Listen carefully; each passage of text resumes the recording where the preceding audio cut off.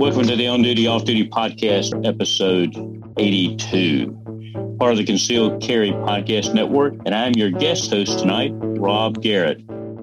Tonight, my guest is the founder of Off Duty, On Duty, Bryan, and we're going to talk about his recent experience at the Rangemaster Pistol Instructor course. Good evening, sir. How are you? Let me Doing well. As am I. Let me get a word from our sponsors. Thanks for the intro. Sponsor message, CCW Safe, Off Duty 10 will get 10% off your membership. EDC Belt Co., the foundation belt. Get them at edcbeltco.com. Last but not least, the Guardian Conference is right around the corner. Guardian Conference, September 17th, 18th, 19th in Oklahoma City at the Oklahoma City Gun Club. So check out, as always, links are in the show notes. And I'm your guest, so you've already given me an intro, so we can just jump right in. The shoes are on the other feet tonight. In the words of Michael Scott from The Office, oh, how the turntables. Anyway, it's a little office humor. So, we talked before you went, and then we talked a little and exchanged text messages since you got back. So we're going to talk tonight about Tom Given's Rangemaster Instructor course. And first off, what drove you to, what was the driving factor for you to attend this? Well, two things. Some of our esteemed colleagues, Daryl Balke, Wayne Dobbs, Lee Weems, we were at TACCon, we were kind of talking, and at, what was the Revolver Roundup? They were talking about Rangemaster, and I'd known several people that had been through it, and I just piped up and said, yeah, I need to get into that one of these days. And all three, and Haggard was there, like four heads turned, and they look at me and went, we thought you'd already been through that. And I said, oh, well, I don't know if that's good or bad. And they were like, no, it's good because you know what you're doing. But we just kind of assumed you had already been through the Rangemaster course. So right then I decided, okay, I need to go validate. Validate's maybe not a good word, but I really need to go get the bona fides associated with this course. And the second part of that was my dear friend, Michael Burgess from North Carolina. He's attended TACCon with me, and I've kind of spent a lot of time mentoring him on how to coach people, how to teach people, how to write a curriculum, things like that. He reached out to me and said, hey, Tom is putting on a course 2 hours north of my house. How about you fly out here and we'll drive up there? So that was the other part of it. So yeah, it was peer pressure and a little bit of a friend's encouragement. And all the stars aligned to make it happen. They did indeed for, what was it, about a week ago. So no airport drama? Lots of it on the way back, none on the way there. The way there was the fastest flights I've ever been on. The way back, there was weather the whole way, so I got delayed every stop. I did a little research. For the record, I have not trained with Tom. I have heard his name for years. And, Tom and his program has been around since 96. Going into this, what did you think made his program different and or so successful? Oh, man, it was just very matter of fact. It takes it from the perspective of the armed citizen a lot better than a lot of other courses do. Along with that, he holds a very, very high standard. I've been through a lot of shooting courses, a lot of, everything from NRA to post or cleat, one day instructor schools on, hey, here's how we teach you to run a flashlight and low light. This is, carbine instructor schools, shotgun instructor schools, all these modicums of schools that were demonstrations in proficiency, but not really testing you to hold you accountable to a standard. And then, of course, the written tests in most of those courses were very, I call them foot stompers, where the instructor gets up there and stomps his foot and says, pay attention real close. This might be on the test, Tom was the absolute polar opposite of that. It was, you will have all the information. How well you retain it is up to you. It was an intense exercise in study. Now, I don't mean to sound arrogant, but maybe it will, maybe it won't. I don't know. I was not worried about the shooting portions of the test because I know my skill sets, and I knew just from people that had been there that I've shot with and been amongst, I thought it's going to be challenging. I'm going to have to be on my game, so to speak. But the other side of that is, I didn't worry about failing the shooting portions, right? Makes sense. And we'll get into the curriculum and the course in just a minute. But from your background, your 20 plus years law enforcement, what other instructor courses, without spending 10 minutes on a resume, but what are the instructor courses that you value the most that you've taken? That one. And well, previous to this, well, that one. And then CLEAT. Okay. The governing body for Oklahoma, their firearms instructor school is very challenging as far as the proficiency and shooting portion. It is extremely accuracy heavy, not a lot of speed heavy, but very accuracy heavy. And just to get into that course, you have to have a level of proficiency that if you can't pass that initial proficiency, you're not going to get into the school, which is good because you're not going to pass any of the rest of the courses, and everything is held to 90%. What you do with it after that, kind of on you, that course, and then years of competition. That was where, so not so much on the instructor side, but just that was what kind of prepared me mentally and to do that. CLEAT's Firearms Instructor School, for a post school, I tell them they hold all the standards high except teaching you how to be an instructor. Well, and that's where I was going to go. Mm-hmm. Georgia Post, which is Peace Officer Standards and Training, for your listeners that aren't familiar with the law enforcement community, they are the governing body for any given state. And Georgia requires you to shoot in the first day in 2 attempts. And if you don't pass, they send you home, and that's that. But there are 2 different types of instructor school that I'm aware of.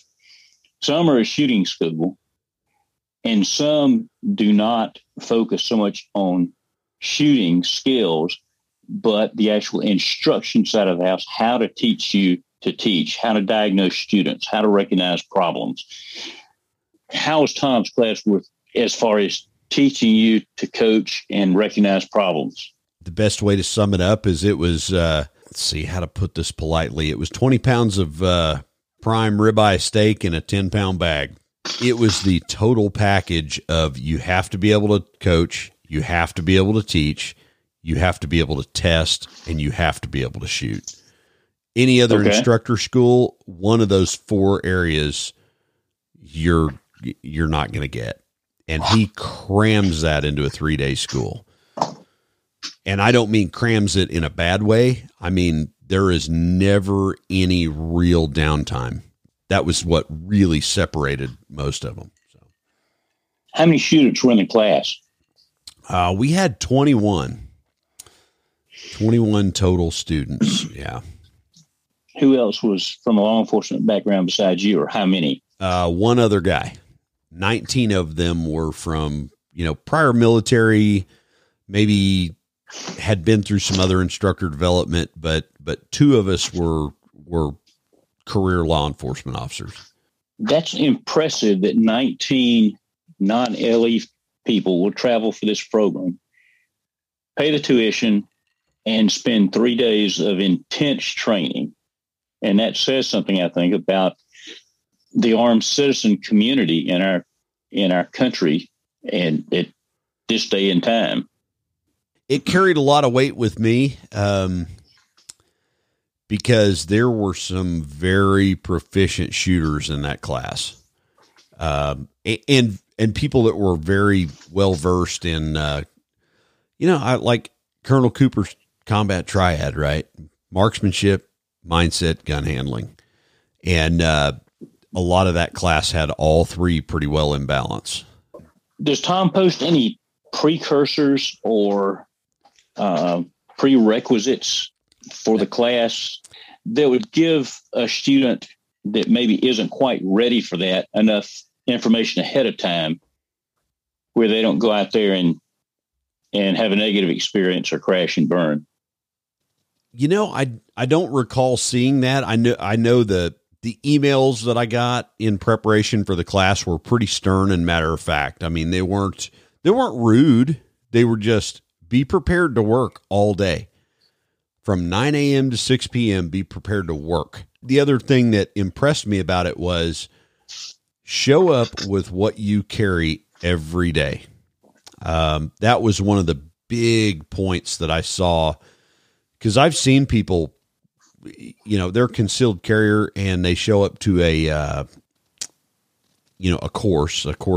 shooting course or shooting school, and they're wearing a dropped leg bucket holster with some, minuscule amount of retention, not concealed, open carrying, all these, they're carrying what I would consider to be like a specialized piece of equipment to go train with.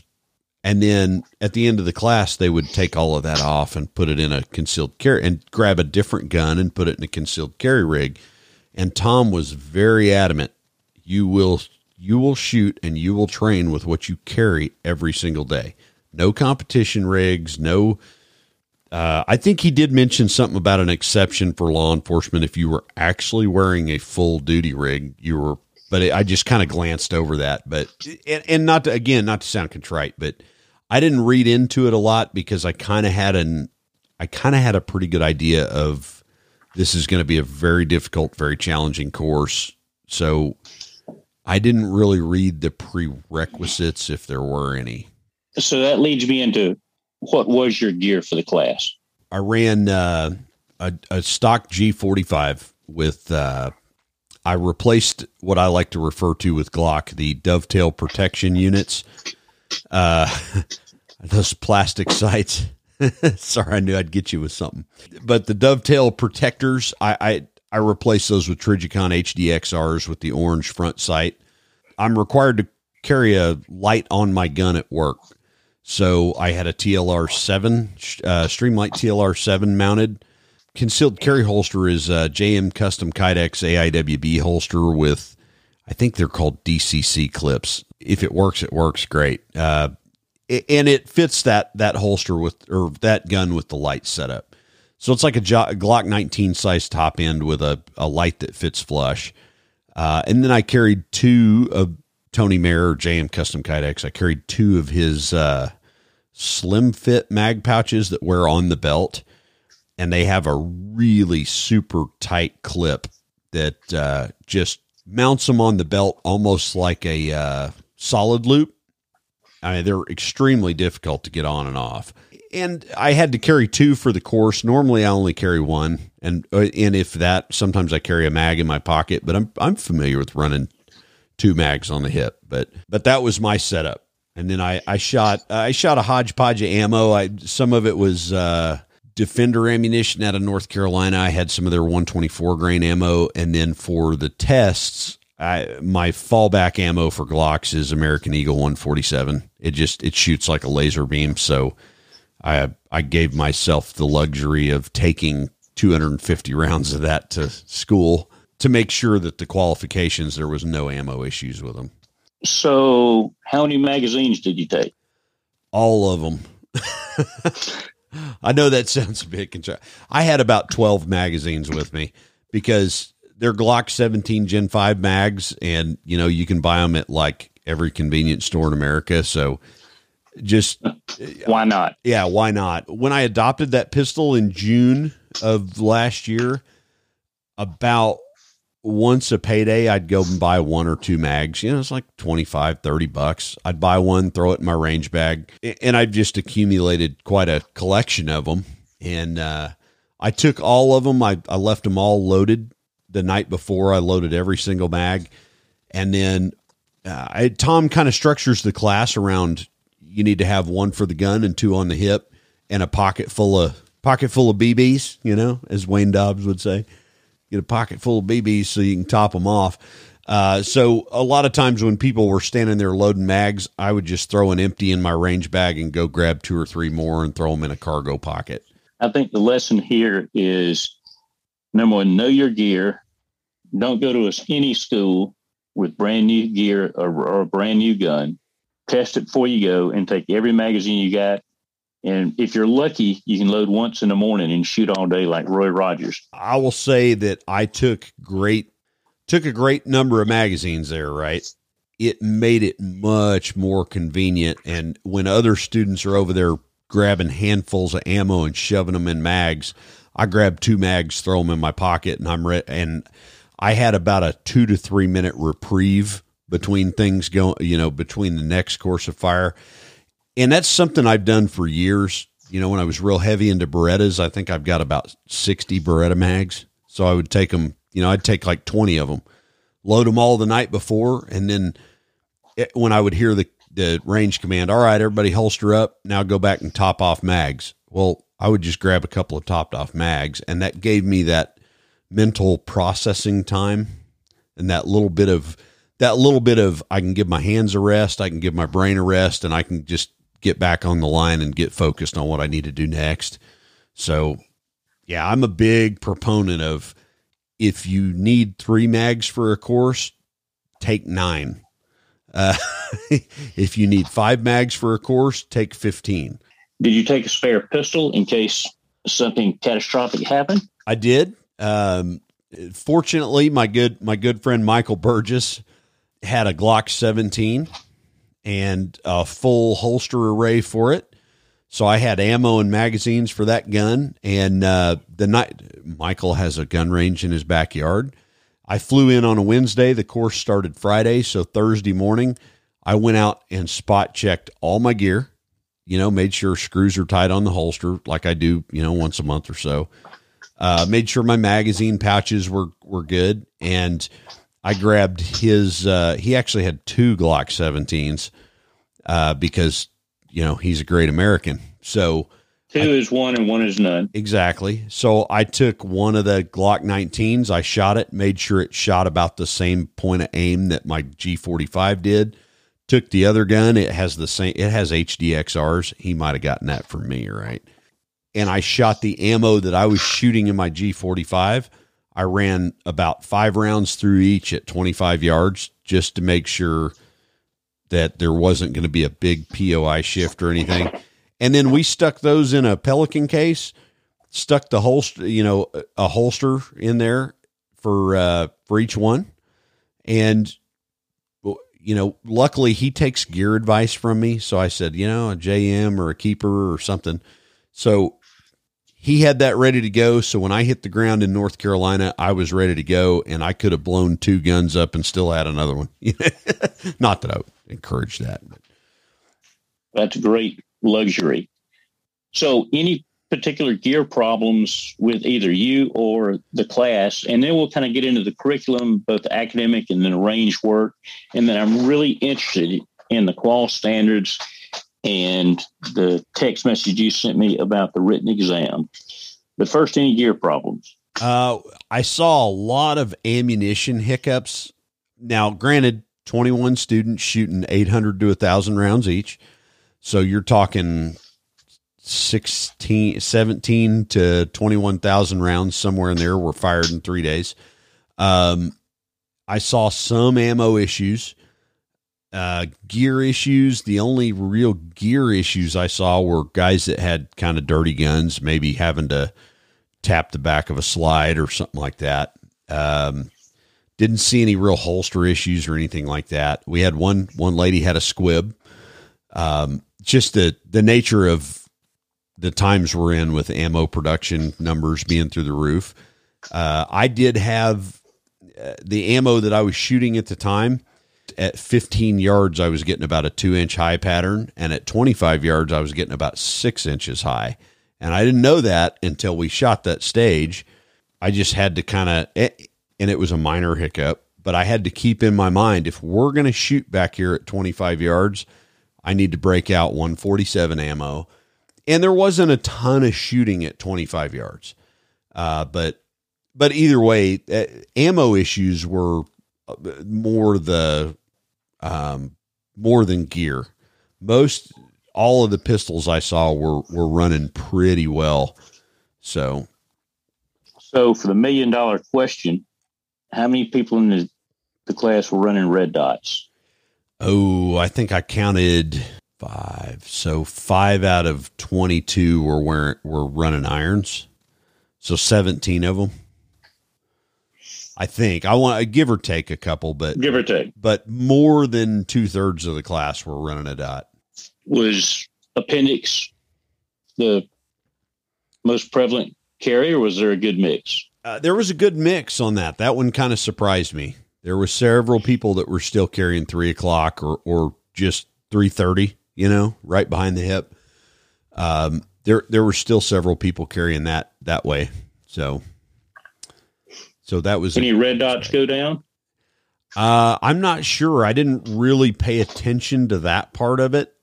This course, right from the onset, I knew was going to be so intense that I don't mean to sound cliche when I say I really stayed in my lane, but I was on lane number 9, and I was only focused on what was going on lane number 9. So I don't think we had any red dot issues, but I really don't know. Well, I take that back. One of the students I was working with, he had a red dot that was being a bit intermittent. I won't disclose his name or anything, A, because I don't remember, and B, I wouldn't say it if I knew it. But one of the students that I was working with when we were doing some coaching, he goes, "Man, my red dot's really messing up here." And he goes, "And if it goes down, I have a gun that doesn't have backup iron sights on it." That was one of those moments I was like, you should have thought about that before you got here. And I didn't say that to him. I didn't want to break his confidence. And ultimately he did really well in the course. But he had a bottom load battery, and for some reason, whatever was going on with that red dot wasn't jiving. Now, I don't know if he fixed it after class or what, but he got through the course just fine. So let's talk about the curriculum, and let's start academic, because you said that was really the most intense part, because you've competed for years, multiple instructor level certifications, and so we'll get into the range work, but I'm really interested about the academic curriculum. Well, I've never been to college. I tell people I'm smart. You probably can't prove it on paper. The academic aspect of it was extremely intense, and not intimidatingly so, but it was a known factor out there that you were going to have to take a very in-depth test at the end. And in the front of Tom's manual, he gives you about an 8-section study guide, which accounts for about 160 pages. But it was I would say in the gun world, it was college level curriculum. A lot of verbiage, a lot of wording that, you had a fill in the blank test, and there was no answer key over here that has, 60 words in it. You had to know it or you didn't. And I think he gave us about 35 minutes to take an 80-question test. There was some true false, some multiple choice, but the bulk of that test was memory recall. Hopefully I'm not treading on sacred ground here. I'm not going to give away any test questions. There would be a sentence that might have 5 words missing from it. And it might pertain to safety, ammunition, adult learning, instruction. So you really had to hit the books. And that is something I have never had to do in any instructor level course. It was not open book. There was no access to your notes. It was, here's a test. You either know this information, you've retained it, or you don't. And this is the one course that I've ever taken that class ended at 6. The earliest we ever ended a class was at 2 minutes till 6 p.m.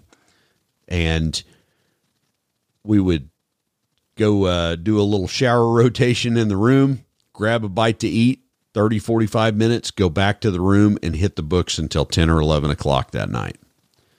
So it was, and, part of it for me and for Michael both, we discussed was, it was a pretty substantial financial investment to go to that course, and we were not going to throw our money out the window.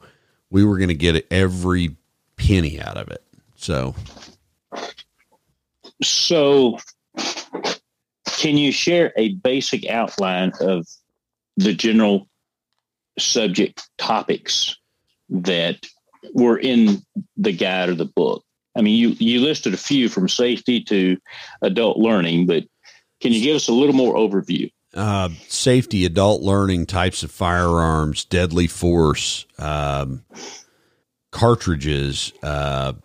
It was stuff. If you have been immersed in the firearms culture, you have probably been exposed to some of this before, but not to the levels of depth that he went into. Ballistics, stuff like that. Stuff like that. Without giving away too much, that was kind of it was like if you took a post instructor certification. I'm talking like not in a specialty, just a how to make a class, an NRA class with some of the safety, some of the cartridge stuff, gun function, et cetera, et cetera. And then you took all of that and pumped it full of steroids and made it really, really robust, and then had to do all those things, and not only do all those things, but test on all those things. Basic NRA instructor school, I mean, for lack of a better term, it's a bit of a gimme course. Show up and hit an 8-inch circle 15 out of 20 times at 10 yards or 15 yards or whatever it is. Read from a little manual and take an open book test. There's really no challenge to it other than you had to pay money to get there. Tom's course is you will either know this and get a certificate that says, I bless you as a range master certified instructor, or you won't.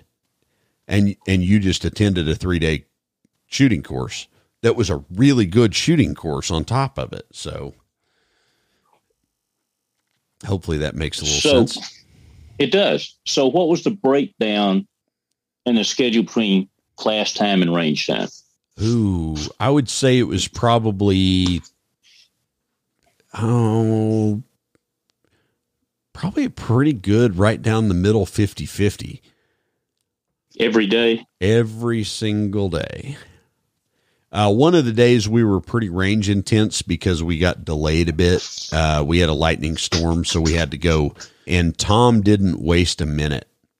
That was another thing that just absolutely impressed me is, hey, we've got lightning. Everybody get off the range, go to the classroom, crack your books, chapter 6, go. Wow, hey, I'm kind of tired here, Tom. You've had me on the range for 6 hours, and now you're going to cram 4 more hours of classroom before we go home. And I'm not that I'm complaining or whining in the least. He did not waste a second of time. Permeate information or test your skill set or teach you a skill. Refine it. That is unusual. I had been to an instructor class where it was 50 minutes on the range and a 20-minute break, and maybe an hour on the range and a 20-minute break, and then classroom and a 15-minute break. So obviously this was a total immersion into a very intensive, in-depth course. And I will credit him that during the classroom lectures, he would take breaks on the hour, and they would be between 5 and 10 minutes. So if we were kind of dragging behind in material, take a 5-minute break, get back in there, go take a water break, so to speak, go water the bushes, get back in here, and let's go. On the range, we would have about a 3 to 5 minute break, go get in the shade, drink water, stuff your mags. All right, get back out there, more. And then, all right, 3 to 5 minutes, go back, get in the shade, get out of the sun, A couple times when it got really hot, he'd call a 10-minute break. But it wasn't 10-minute break and everybody find your spot on the line. It's like at the end of the 10 minutes, you better be parked in front of your target. So he kept a very regimented time schedule, and I was extremely impressed with that. Did he run one relay? Two. For all 22? We had, it was split. It was split. We had two relays, and I was on the first relay, and if you weren't shooting, you were coaching. If you weren't coaching, you were stuffing mags and stuffing water down your neck. So yeah, it was impressive. And, Tom did mention, so I don't feel bad saying this, that he is 69 years old. He's almost 70 years old. And, the man has some endurance, because it wore me out. And I know what it's like to teach a full 8 to 10 hours a day, and the amount of endurance, physical and mental endurance that takes. And to watch him do that 3 days in a row, was impressive. Well, let's get into some of the range work and the skills and the drills and the levels of proficiency.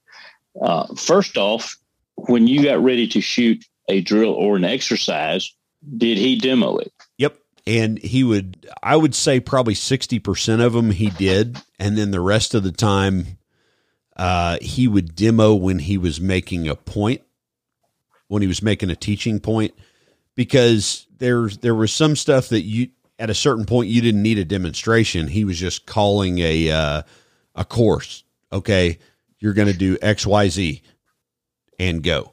In the initial range day, every single task he demonstrated. He would demonstrate it, he would talk about it, and then you would do it, and you would do it, and you would do it, and you'd do it again. And then, okay, we're going to add a little piece to that. All right, this is the next piece. And he would demo it, and then you would do it and do it and do it and do it. And then by about day 2, the things that he would demonstrate were to make a teaching point. So, and some of that stuff's on YouTube. I went down to YouTube University before I took the class and watched Tom teach some stuff. And there was some stuff I was familiar with that he taught that wasn't on YouTube. Some of the concepts that he taught that I've been exposed to or familiar with, or that I teach that's very similar. But demonstrations, he was very demonstration heavy on day 1. So you said it was everyday carry, as much as I hate the EDC term, but it was real world was what one of the requirements was. Did you shoot the whole class from concealment? I did. Yeah. And everybody else was required to. Didn't even breach the whole, hey, I'm a full-time cop and I wear a duty belt. And I didn't even want to explore that, because better than 80% of my time is spent as an armed citizen. That's one of the things I've prided myself on for a lot of years is I'm good from a duty rig. I'm just as good, if not maybe better in some aspects, from a concealed carry rig. And I put a lot of effort into it. So my expectation there was, hey, I'm in North Carolina. I'm an armed citizen here. I have no powers of arrest here, so why am I going to put on a duty rig to go to a course? But everybody was required to either wear a cover garment, and I dressed like I do 90% of the time, Eddie Bauer shorts and a T-shirt. Usually the T-shirt says Firearms Trainers Association on it. Thanks for the free clothes, guys. I wear that, a JM appendix rig, and maybe a couple of mags, maybe one mag. It's exactly how I ran the course. So in general, you said you were tested to a very high standard and there were tight time constraints. Can you give the listeners an example? A lot of the time standards at distances, they were reasonable, but they were not something that you could just crutch and get by. 5 rounds from the holster in 5 seconds at 5 yards on a playing card. So now an Old West playing card, that was one of the exercises that Tom gave us a little memento, and he's such a great historian that okay, and prior to 1910, there were town marshals, and the town marshals were usually appointed, and they wanted to see if you're good with a pistol, and everybody carried a revolver that was 6 rounds. You never carried a hammer down on the 6th round, so everybody carried with 5 shots in the gun. So Old West playing cards were this size, and he would go into the die cut on the paper was this size, and it's the same as an index card or whatever. I mean, he would go through a historical rabbit hole that was fascinating.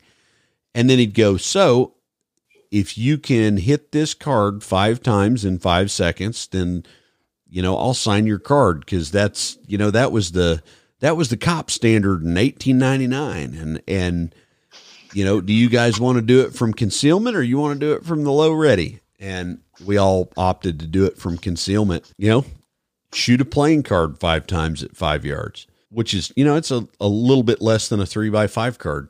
That's a tall order for somebody that is not very proficient.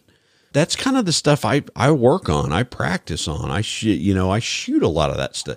The mental side of it wasn't intimidating, but even I'm human. So I go, man, I don't want to whiff around in front of my buddies here. I don't want to whiff around being the guy from Oklahoma that nobody here knows. I had to get up in front of the class and give an introduction, right? Everybody in there did. So they all know I'm a cop. They all know a little bit of my pedigree. There's an element of pressure there that you can't replicate and simulate. So, and ultimately, yeah, he did sign my playing card, so I was happy about that. But that's kind of one of the aspects of it. Also, the Rangemaster Qual is challenging. You don't have to run full gas. You don't have to have your pedal to the metal and outrun your headlights, but you have to do everything right. And you have to do it consistently, and you have to have the fundamental aspects of shooting parked in your brain so well that you're almost on autopilot. And I would think, and correct me if I'm wrong, that everything he did on day one and progress built you up and reinforced the skills to succeed on his qual course. Yes and no. And the reason I say and no is, yes, the skill sets built on each other. But if you did not have a good baseline before you got there, you weren't drinking from a water hose. You were drinking from a 3-inch fire hose that was wide open. That was one of the other things that impressed me is I'm a fairly proficient shooter. I mean, I try to get to the range twice a month. I've shot since I was 3 years old. I'm 42. So that's 39 years of learning this process. And it was the mental conversation was, Bryan, you better be on your game for this one. Don't bobble your draw. If you do, recover and shoot it and shoot to the sights. Okay. It was things, if you haven't refined certain things in your shooting ability, you were going to be behind that curve. There was one course of fire that we shot. I don't remember it offhand, but I bobbled a draw coming out of the holster, and I fired the last round and the whistle blew. I mean, I'm talking, it was on the razor's edge, and I fired a great shot, but I had to have the mental discipline to go, okay, I know I draw in about 1.1, 1.2. It's just fairly robust. I can do it every time. And I push the draw speed. I bobble the draw, and I go, you're not that far behind I'm having this conversation in my head in like 3 seconds. Take the slack out of the trigger, press through, slack out, press through, ride the sights, back to the most courses I go to, I never have to have a conversation with myself. It is, oh, that's all you're asking me to do? Well, can we cut the time in half? Maybe, or, hey, can we maybe make the target smaller? I mean, I don't mean to be rude, but this one, it was the perfect balance of speed and accuracy, I think. Or not perfect. I hate to use the word perfect. It was a solid balance of speed and accuracy. Did you shoot a B8 or you shoot any bullseye? We did. We shot some B8 targets. We shot, I think B7s on the Rangemaster Bullseye course. Can you tell us a little bit about the Bullseye course? The Bullseye course started at 25 and ended at 5, and there was a whole lot of wailing and gnashing of teeth in between. it was a tough course. That was actually the course I found out that my ammo was shooting really high on. Daryl Balke claims it's freakish that I can see bullets, and I guess Wayne Dobbs can too. But the first round I cracked out of the gun, I was keenly aware that sucker went high. And it's a 300-point course. I don't remember all the courses of fire. I'm sure they're published online, but I shot a 270. It shot a 90%. I lost 25 points at 25 yards. Between 25 and 5, I only lost 5 points because I registered the point of impact on my ammo. Somebody that maybe wasn't prepared to do that or hadn't experienced, this ammo's shooting a little hotter than I thought it was, and it's flying a little higher, and being able to make that correction mid-course of fire just by what I'm visually seeing going down range, that would have been a train wreck. But either way, that was a lot of B8s on there for a little bit. We shot we shot Justin Dial's 5-yard roundup at some point in there, which is an exceptional course of fire. And Justin knows it because I tell him that every time I talk to him, as do a lot of other shooters, I'm sure. On the bullseye qual, does he start you at 25 and move you in, or do you get to start at 5 and move out? Starting cold at 25. Could you have shot this entire school with a revolver? Yeah, I think so. I don't remember going over 5 to 6 rounds per course of fire. If you had a reload, you're going to have to hustle. Right. And there was reload stages on the in the Rangemaster course of fire. I think they're achievable with a revolver, but you had better be a pretty savvy revolver hand to get that done. Matter of fact, I made a little note in my notebook. It's funny you mentioned that because I was reviewing some of my notes today. I made a note in there to take the Rangemaster course of fire and fire it with the old Lucky Model 10 and see if I can hustle through that from concealment with a Model 10, or not a Model 10, but my Model 10, the Model 10, which I know the capabilities of that gun with the right ammo. And I may post something on that next week or the week after, just see if I can shoot the Rangemaster qual with it, because I don't think it would be unreasonable to do it with a revolver, but I think you better be really good with a revolver to do it. So, well, maybe that's something next time you're with Mr. Bolke and Mr. Dobbs, you can all three do together.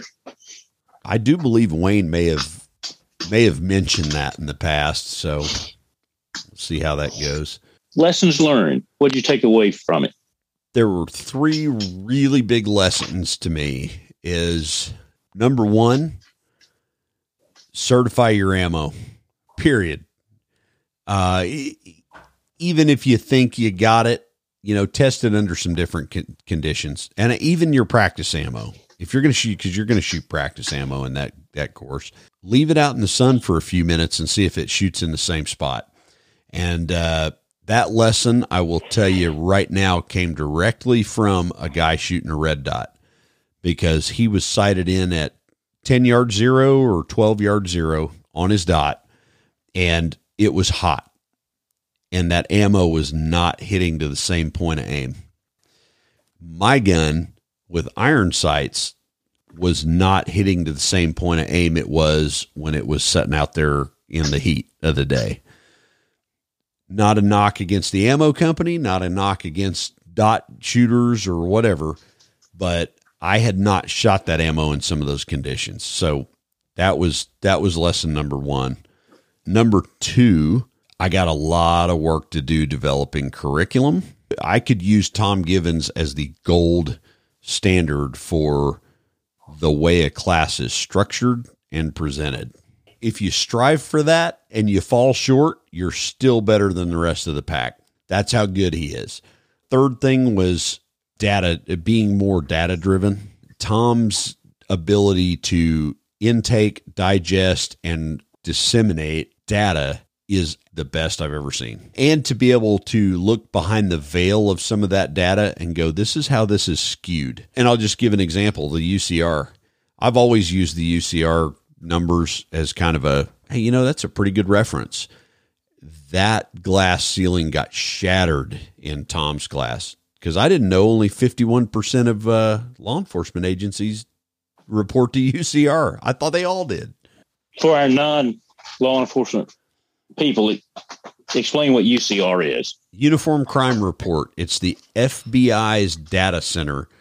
If I make a simple police report on a little Timmy's bicycle got stolen, that is categorized, typed and categorized, and a report is sent to the FBI. I don't know if it's quarterly, monthly, daily. I don't know. But they use that to regional reporting and for crime data reporting as a digestible data bank, right? I had no idea that 49% of law enforcement in the U.S. doesn't even report that. They're not even UCR reporting agencies. So that's a pretty inaccurate system. So speaking of data, it's my understanding that Tom really keeps in touch and tracks his students and tracks real-world encounters. And he has a rather impressive win-loss record with people who have attended his courses. Yeah, I think he's up to 72 people that he has trained or that have been through his defensive pistol or instructor course that have been in, I guess we could refer to it as a civilian defensive shooting. And all but 3 have prevailed. And the 3 that didn't prevail have one thing in common. None of them had their gun. They weren't carrying a gun that day. I would say that's pretty remarkable, just in and of itself. And he profiles, not to spoil his course, which I would never do, but he profiles some of those incidents and really drives home the point that instead of saying, I can't believe this is happening to me, changing the mindset to, well, I knew this could happen. That really impressed a lot upon me. I take for granted, I've worked in a profession for 20 plus years now that just deals in inherent violence. For somebody to go, oh my gosh, somebody tried to rob you the other night. I'd go, yeah, well, it's bound to happen at some point.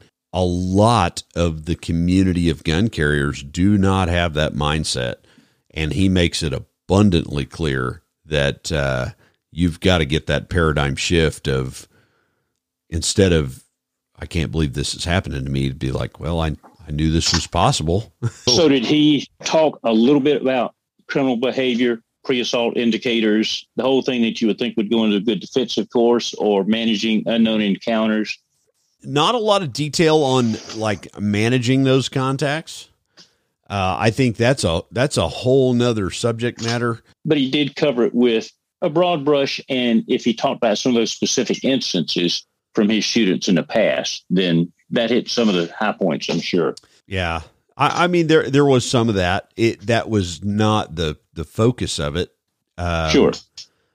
But there was a lot more on the data side. The population of the United States and your odds of being involved in a violent criminal assault, they're a heck of a lot higher than you really think they are.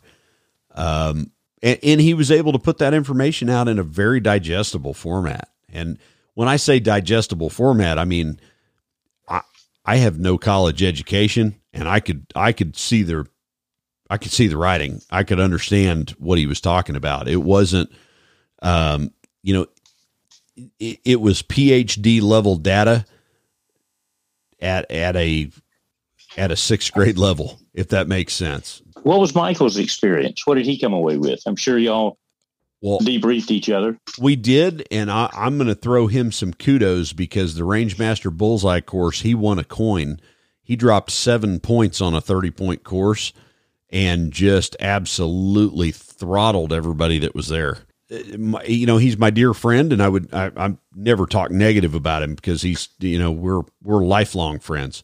I watched that guy go from a little bit of self-doubt, lacking a little confidence in maybe his ability. And it wasn't because he didn't have the ability. He just didn't understand how much ability he had. And, he took a coin in a shooting competition amongst some of the best shooters I've ever been around. Now, I've seen people that go faster. I've seen people that have shot more accurate, but I'm talking about all around rounded out gun handlers. And even Tom mentioned in a Facebook post that, hey, this was an exceptionally solid group of individuals, and Michael excelled right to the top of them. And we had on the drive home or to the hotel. I remember I elbowed him and I'm like, do you believe what I've been telling you now for all these years? Like, you possess these skill sets and now you're seeing it. And that totally took a mind that made him have a massive mindset shift not from, am I going to pass, but how many of these people am I going to excel past? Am I going to hold myself to a different standard now? So that was his experience. I'm really summing that up, and I don't want to put words in his mouth, but I really watched a mentality shift happen with that guy, because all the things that I'd been telling him for years and years that, hey, dude, you realize like you're in the top 1% of 1% of the shooters, the concealed carriers in the world now because of your abilities. I don't think he had ever seen that firsthand in a group like that. And consequently, once he achieved that, it was like, oh, okay, now we can devote our attention away from, am I going to pass? I've made this steep financial investment, all of this, to, well, let's just see how good we can do in this, and we have that almost sibling rivalry of like, well, hey, do you want to touch my coin? Look what I won today. And I'm over there going, man, you didn't win that, dude. You earned it. That was years of hard work and dedication that came together for that moment. So, but it was really satisfying for me as somebody that's, mentored him through some of this stuff, to see him excel to that level. And it's like, okay, now you're bought in. Now you get it. Now you're in the club, right? Like so I felt like for me, seeing that was the most satisfying moment of the entire weekend, was just seeing somebody that I'm close to excel at that level and come away with that with a memento from Tom. That you can't put a price tag on that, especially, it's kind of like mentoring a little kid or something. And not that Michael's a little kid, but somebody that has some self-doubt and some worry about certain things, and you encourage them and you coach them and you teach them and you mentor them. And then they crack one over the fence in the little league game, and you go, I told you all along you had that potential, and now you've proven it. And then all they do after that is send the line drive right over the back fence every game. That was what it felt like for me, and I'm sure for him. You sound like a proud uncle. I feel like one, and I don't, and that's not to steal any of his thunder at all. He was, I used to, we're 1,400 miles apart, and he would send me videos, and I'd plug them into Coach's Eye and go, hey, look at this, look at this, look at this. Try and refine this a little bit, this, that, and the other. And he was the guy that when you give him a little bit of coaching, he goes out and applies it and pressure tests it, because he's got a gun range in his backyard. Couldn't we all be so lucky, right? But he's labored to do that. And it was just really satisfying to see somebody reap the fruits of their labor a bit. And instead of looking at things from the perspective of, man, I really wish I could be in that group with you guys, or I really wish I was good enough to be like that. It's, oh, I'm good enough to be like that. Who can I now mentor? Who can I pass this on to? And how can I help you keep doing that? He no longer feels like a member of the JV team. Exactly. In the last 4 years, I've told him that. I can't tell you how many times, like, dude, you're spot on. You are in the pocket. Forget pedigree. You put in the work. And And then to just see that come to fruition was like, I'm over there like wanting to give the guy a hug and go, finally, you now, do you believe us now? You know? So I've been rattling on about that too. I'll probably have to edit half of that out, but he might just have a love fest here. He might think I'm going to send him a Valentine's card now. So before we move on to our last topic, anything else about the course you'd like to plug in? If you think you're good enough, if you have the inkling to think, you know, I'm getting to a point where I need to take a light speed jump to the next level, I would challenge you to go to that course. I'll put it like this. There's some standards and exercises that I like to use. If you go out and you can whack a 98, 99 on the test, a 90% on the super tests, you can shoot 5-yard roundup and you get tired of shooting 99s and 100s on it, go to Tom's course.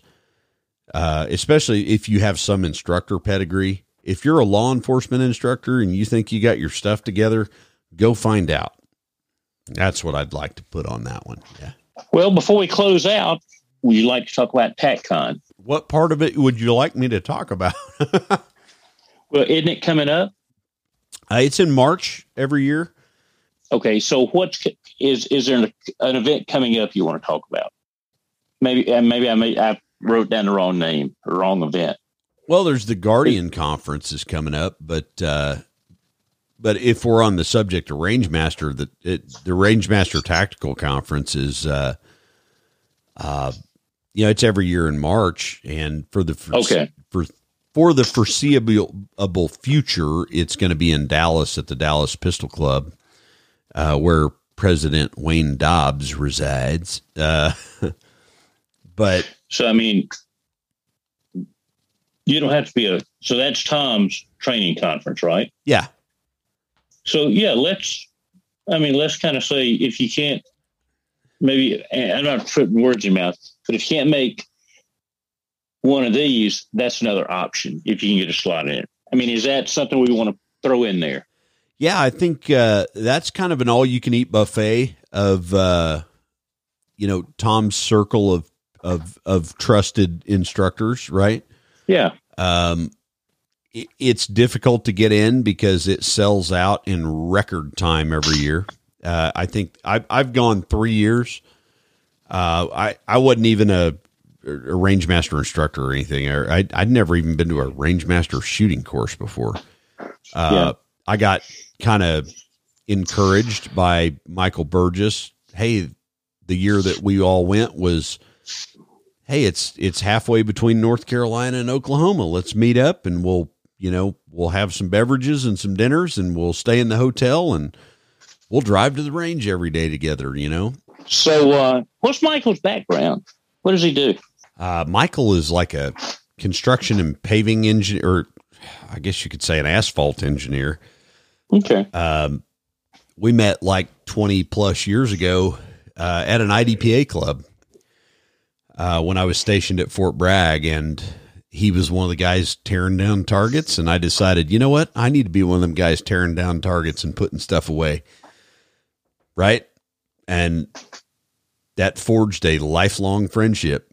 Hey man, this guy's all right. He came in and threw targets on the back of the trailer, he's helping us put our props away, and there's 3 of us, so what you want to close out with? You gushing about your love affair with Michael for 20 minutes.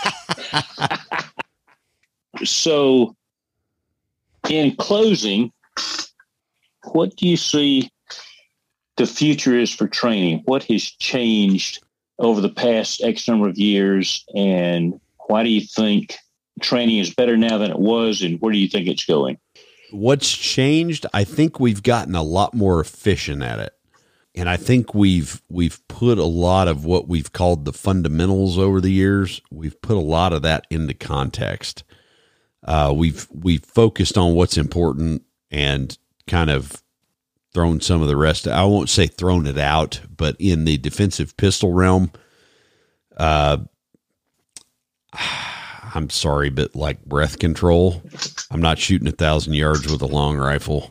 My heartbeat ain't going to affect ain't going to affect it that much. So do we need to spend an inordinate amount of time talking about natural respiratory pause and all that, all that mumbo jumbo we've filled our heads with when we essentially have a staple gun in our hand?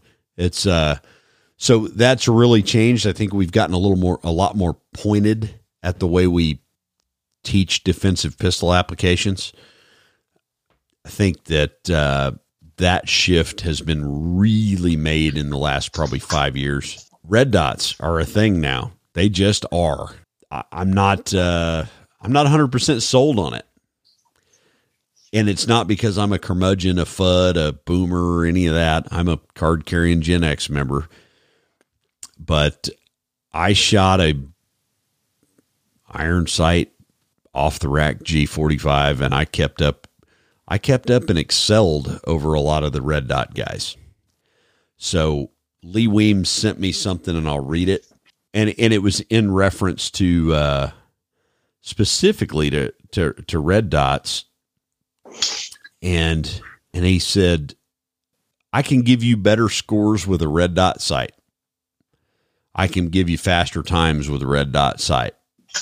I'm not sure I can fight as well with it, which I thought was really profound. And there were some courses in Tom's,